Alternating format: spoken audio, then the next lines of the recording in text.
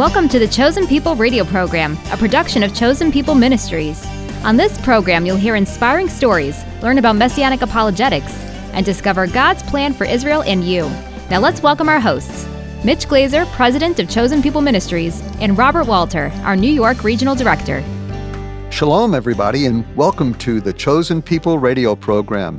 Along with me today is Bobby Walter, and Bobby leads our work in the great state of Brooklyn because sometimes it's part of New York, sometimes it's not. Oftentimes we call it Israel West because there's probably almost 1 million Jewish people living in Brooklyn alone. A very diverse group of Jewish people, Russian Jewish immigrants. We have a lot of Ukrainian Jewish immigrants. And we have a lot of Orthodox Jewish people, culturally Jewish people, secular Jewish people. Just a great opportunity to share the gospel in Brooklyn. And Bobby leads that work and is also one of the leaders of our Messianic congregation in Brooklyn. So welcome, Bobby. And maybe you can just take a quick minute and tell us, what does a Messianic congregation in Brooklyn look like? What is that? Some of us would love to know. Yeah, well, shalom, Mitch, and shalom and welcome to everyone. We're grateful that you're joining us now. And Mitch, a Messianic congregation in Brooklyn is a very interesting place. We've been at it now for over 7 years, and We've seen the Lord do some pretty amazing things. And what I love most about it, and I've had moments where I've had to just sort of pinch myself and thank God for where He's planted us, it reflects that Jewish diversity. So I remember sitting there one afternoon after our service, and we have our bagel time together. And I'm sitting there, and sitting right across from me is a Yemenite Jewish man who made Aliyah, lived in Israel for many years, and now he's living in the U.S. Next to him was his American Jewish wife. And then across the table next to me was this sweet Russian Jewish woman who, grew up under communism and emigrated to the United States and came to the Lord, came to believe in Jesus here in the early 90s. And then I look across the room, and we've got a number of other Israelis, Ethiopian Israeli believers, and others from different expressions of the Jewish world. And it sounds like the United Jewish Nations. It really is. Something like that. It really is. And what I love is that everyone that was there that day was a follower of Jesus. So we were united by the same Holy Spirit of God. And it was really special. So you meet every Saturday morning as opposed to a Sunday morning, and you do some Jewish traditions. I always like to call it a church in a minor key, Right. But you read from of course, the Old and the New Testaments, and we have a Jesus-focused service, don't we? Absolutely. Absolutely. Every Saturday is our service, and I like to describe it as we want to plant a healthy faith community where believers in Jesus can express their faith in Jesus in a more Hebraic kind of way. Yeah, that's so important, particularly in such an intense Jewish area like Brooklyn, right? So that people will feel more comfortable, because there are just a lot of challenges with bringing the message of Jesus to the Jewish people. Now, we've been studying The Portion, which is a devotional book that we've developed on the 52-plus portions of the week that Jewish people read in the synagogues, where we get to actually read through the entirety of the 5 books of Moses in almost every synagogue in the world, and in many Messianic congregations that also followed this lectionary or this selection of readings.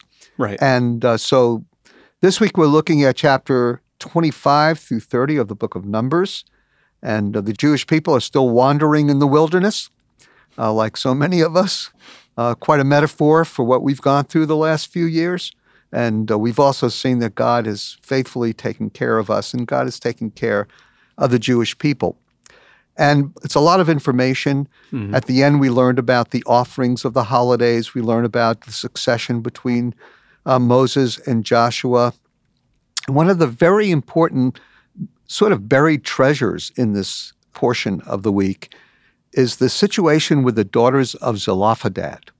Not an easy name to say. And in some ways, this is at the heart of one of the most important Messianic concepts and prophecies in the Old Testament scriptures. And it's quoted, of course, in the New Testament. and you know it very well. And it's all about the virgin birth. Yeah. And so, Bobby, there's a great statement of the fulfillment of Isaiah 7:14, where the prophet said, a virgin will conceive and bear a son, and you will call his name Emmanuel, which means God with us. Mm-hmm. And that prophecy is applied to Jesus in Matthew chapter 1. And so the question is, why a virgin birth? I mean, one reason, of course, it was predicted that God would take on flesh and become a man, a perfect man, and endure the hardships and struggles of human life so that eventually Jesus, who fulfilled this, can be a faithful high priest so that he could be a perfect sacrifice by being human but not sinning. He was the God-man but did not sin, and therefore he was a perfect sacrifice for our sins. So there were a lot of obvious reasons as to why there should have been a virgin birth, but there's actually something a little bit more that we'd love to share with you. And a lot of Jewish people have a problem with this because if Jesus was born of Mary, a virgin, and the Davidic covenant promises of a Messiah who would reign on the throne of David, 2 Samuel chapter 7, verses 14 to the end of the chapter, and also in 1 Chronicles chapter 19, Psalm 89, if that was fulfilled without human involvement of a father, then what right did Jesus have to sit on the throne of David? And you have two genealogies, one in Matthew 1 and one in Luke 3, and there's a lot of discussion as to which one is which. But there are some different names in there. In Luke 3, for example, the right to reign comes through Nathan, one of the sons of David. In Matthew chapter 1, it comes through Solomon.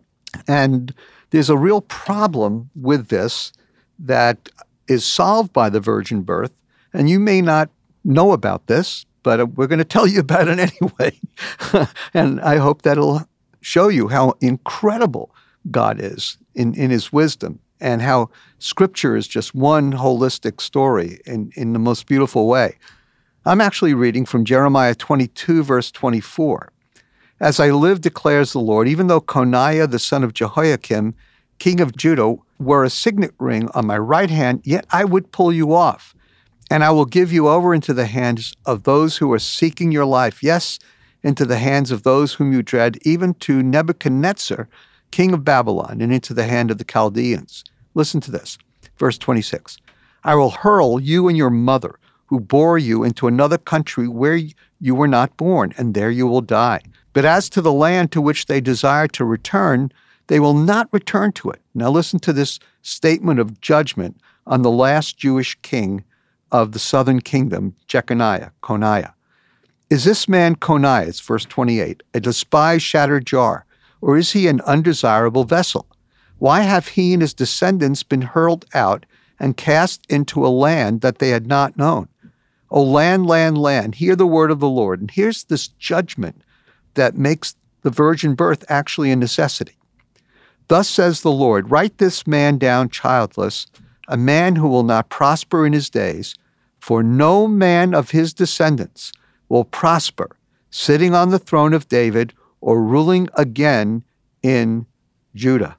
Now, Bobby, according to my understanding, Solomon was a forefather of Coniah. So if the promise went through Solomon, that son of David, then in fact, Jesus couldn't be the Messiah because he had no right to sit on the throne of David because that line was cut off. Right. And it becomes even more of an issue because in Matthew 1:12, Jeconiah is mentioned in the genealogy of Jesus. It says, after the deportation to Babylon, Jeconiah became the father of Shealtiel, Shealtiel the father of Zerubbabel, and it goes on and on. So Mitch, I know that, there's some suggestions that maybe the curse on Jeconiah was reversed. I know that this is a prominent idea in rabbinic theology. You'll find this in a lot of different rabbinic writings.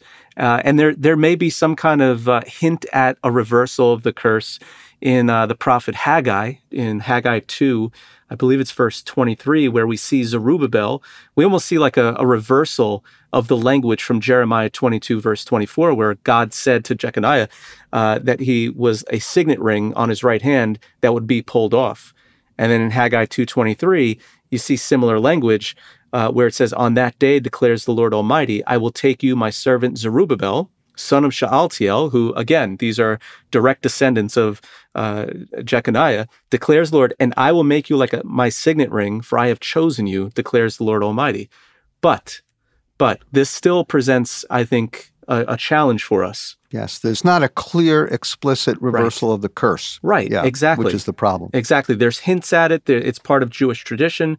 But how does Numbers 27 and the daughters of Zelophehad in verses 1 through 14 help us make sense of the validity of Jesus being a Davidic heir? Well, very simply, Bobby, I mean, this is a complex question, but very simply, according to Judaism and according to the Bible, basically the land rights come through the father. Mm-hmm. But in this instance, we have one clear illustration of the land rights coming through the daughters, from the mother to the daughters. So let me read this, verse 2. The daughters of Zelophehad stood before Moses and before Eleazar the priest and before the leaders and all the congregation at the doorway of the tent of meeting, saying, "Our father died in the wilderness, yet he was not among the company of those who gathered themselves together against the Lord in the company of Korah." Remember him from last week. Mm-hmm. "But he died in his own sin, and he had no sons. Why should the name of our father be withdrawn from among his family because he had no son? Give us a possession among our father's brothers." So Moses brought the case before the Lord, and the Lord said, in verse 7, "The daughters of Zelophehad are right in their statements. You shall surely give them a hereditary possession among their father's brothers, and you shall transfer the inheritance of their father to them." Okay, wow, Mitch. So what you're basically pointing out in this text is that there is a precedent for the inheritance, for the land and everything that goes along with that, to be passed not just through the fathers, which was the standard. I mean, that was the way that God set it up. But there's a precedent now where it can actually come through the mother. Yeah, it's pretty astounding. So if the line of Coniah was sort of wiped out, and if the curse was not reversed, which again, there was no explicit statement of it being reversed, then the only way for the inheritance to come to a descendant of David would have to be if the inheritance did not come through Solomon and therefore his descendant Coniah. And so Jesus was born of a virgin, and Mary, Miriam in Hebrew, was that virgin. And we learn according to this text that there was a good example of a daughter who was able to pass along the inheritance, this covenantal inheritance, to her son or to her children. And therefore, Mary had every right to pass along the Davidic promises to her son Jesus. And so clearly, he is the Jewish Messiah and the son of David, and will sit on the throne of David forever and ever. And that's wonderful news. And you can read a lot more about that in 2 Samuel chapter 7, verses 14 to the end of the chapter, and also in 1 Chronicles chapter 19, Psalm 89. You see these great promises that were made to David that now we see pass through Mary to Jesus, the Messiah for all. One of our generous and faithful supporters recently asked, "Mitch, what are your priorities for 2022? And I thought that was a great question. The answer is simple. We plan to go back to basics in 2022, focusing on evangelism, discipleship, and training. We're so excited by the ministry possibilities in 2022. This year, we are prioritizing in-person, I say in-person, evangelism of Jewish people with the strategy to win Jewish believers, disciple and train them, and help them serve the Lord. We're also looking to reach young secular Israelis for the Lord. And we're planning to use various media, in-person engagements, and to share the love of Jesus with them any way we can. So we hope you will prayerfully consider supporting us this year. Your gifts will provide for our various ministries, the development of materials, and the production of our training programs. We are so thankful for your prayers and generous support. So God bless you, and thank you for partnering with Chosen People Ministries as we share the gospel with Jewish people all across the globe. Welcome back. You're listening to The Chosen People. And right now, we're going to hear from Diane Parkas. After a traumatic assault, Diane was plagued by an eating disorder and a real need to connect with something deeper. And then she met someone who helped her unlock true peace and contentment. I know that you're going to love this testimony by Diane Parkas, a dear friend of ours. So sit back and let it speak to your heart. On the outside, I looked pretty good. I was slim, I was fit, like in shape, but inside, I was actually a big mess. I had no idea how to cope, how to just live life and function in basic ways that, as a young adult, you need to learn. When I was a child, we went to synagogue, we celebrated the holidays, and there was a sense of connection to the past, like the history of our people. It was something almost for children, like you heard the stories. There wasn't really much thought or expression given to that this was truth. I had an experience when I was in high school that was very traumatic. I was sexually assaulted by some boys that I thought were my friends, and it made me so fearful of men, fearful of life. It was just so traumatic. Being assaulted sexually made me feel very bad about myself. I felt disgusting about myself, and it was so painful. I think I was enraged and hateful, and I didn't know how to process those feelings. I had a hunger for something inside of me that was intense, and I was somebody who was very about my heart. Like, the drug I really got addicted to was sugar, and I didn't stop until I was in physical pain from a bellyache, and I just couldn't keep eating anymore. And so the eating was a way, and the bulimia was a way of numbing myself from the emotions. I was searching. I got involved in yoga, very intensely into yoga.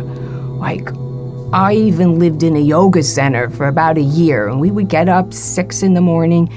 I was kind of trying to piece these ideas together and make sense spiritually. And one day I heard a woman talking about having a relationship with God where she knew that He loved her.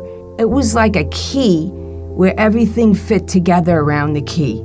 That was what I was looking for. Instead of trying to piece together all these ideas and make something out of it, I wanted that connection, that peace that she had. Finally, I went to her apartment and we're talking, and she says that really what she had that I wanted was Yeshua. I never thought about Jesus before. She's telling me that He could make this difference in my life. And she said that the definition of a Christian was a person who was following Christ. If by that definition you could be Catholic and not be a Christian, or you could be Jewish and be a Christian. I went from the heart. I prayed with this woman that night. I was like, okay, I'll try. So I prayed with her. I opened my heart. You know, I asked God to forgive me of things I had done, and I asked Yeshua to be with me. When I left her apartment that night, I remember walking to the bus. This Yeshua was with me in a way that was really different. It wasn't like all these other things I was doing, and I began reading the Bible little by little. I noticed it wasn't so much while I was reading, but in between readings, things that I had read would all of a sudden come to mind in between and relate totally to something that was going on in my life. It was just amazing. The Hebrew scriptures from the beginning all the way through prophesied of the Messiah, and Jesus fulfills prophecies. This book has life in it, and it somehow, it's hard to explain, but it somehow feeds me on the inside and fills me up, and I got answers to my prayers. It was more of an interaction. Praying wasn't just something I did, it was something that was, like you say, a relationship, an interaction. I would say something or ask God something, maybe in the next day or over a period of time, I see different ways that God is showing me in my life answers to my questions. Jesus talked about the internal issues of the law, not just how you looked on the outside. You might be following all the rules, but hating your brother in your heart, okay? So the hating, the part that's going on in your own heart, that's how Jesus interpreted it. When God says not to murder, he doesn't want even our heart to be in that frame of mind. In 1894, Rabbi Leopold Cohn founded Chosen People Ministries in Brooklyn, New York. And today, we stand as a credible, well-established mission that combines Jesus' biblical imperative to go and make disciples with the call to evangelize to the Jewish people first. We accomplish this mission with innovative and forward-thinking creativity. And if you'd like to partner with us this year, go to chosenpeople.com/radio. You could also give a gift through the mail or over the phone. Find all the details at chosenpeople.com/radio. Your gifts help us continue to proclaim the good news that Messiah has come to Jewish people around the world. And for that, we thank you for your partnership. You're listening to The Chosen People, which is produced and sponsored by Chosen People Ministries. Thank you so much for joining us today. Your faithful partnership with this ministry is enabling us to introduce the Messiah to Jewish people all over the world each and every day. And you can help us continue to build our 127 years of faithful service by letting us know that you're praying for us or that you'd like to financially support this ministry.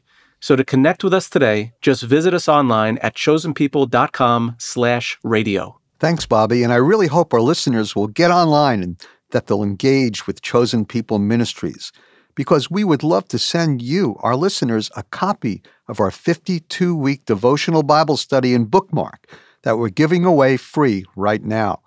It's called The Portion, and this booklet walks you through the weekly Torah portions, the 5 books of Moses. And as a bonus, we'll send you the Portion bookmark, a beautiful piece that will help you stay on track with the weekly reading. Or you can give away the whole bundle to someone who might be curious to learn more. So take advantage of these great resources and be sure to go to chosenpeople.com/radio. You can also ask for the Portion booklet and bookmark when you write to us at Chosen People Ministries, 241 East 51st Street, New York, New York, 10022.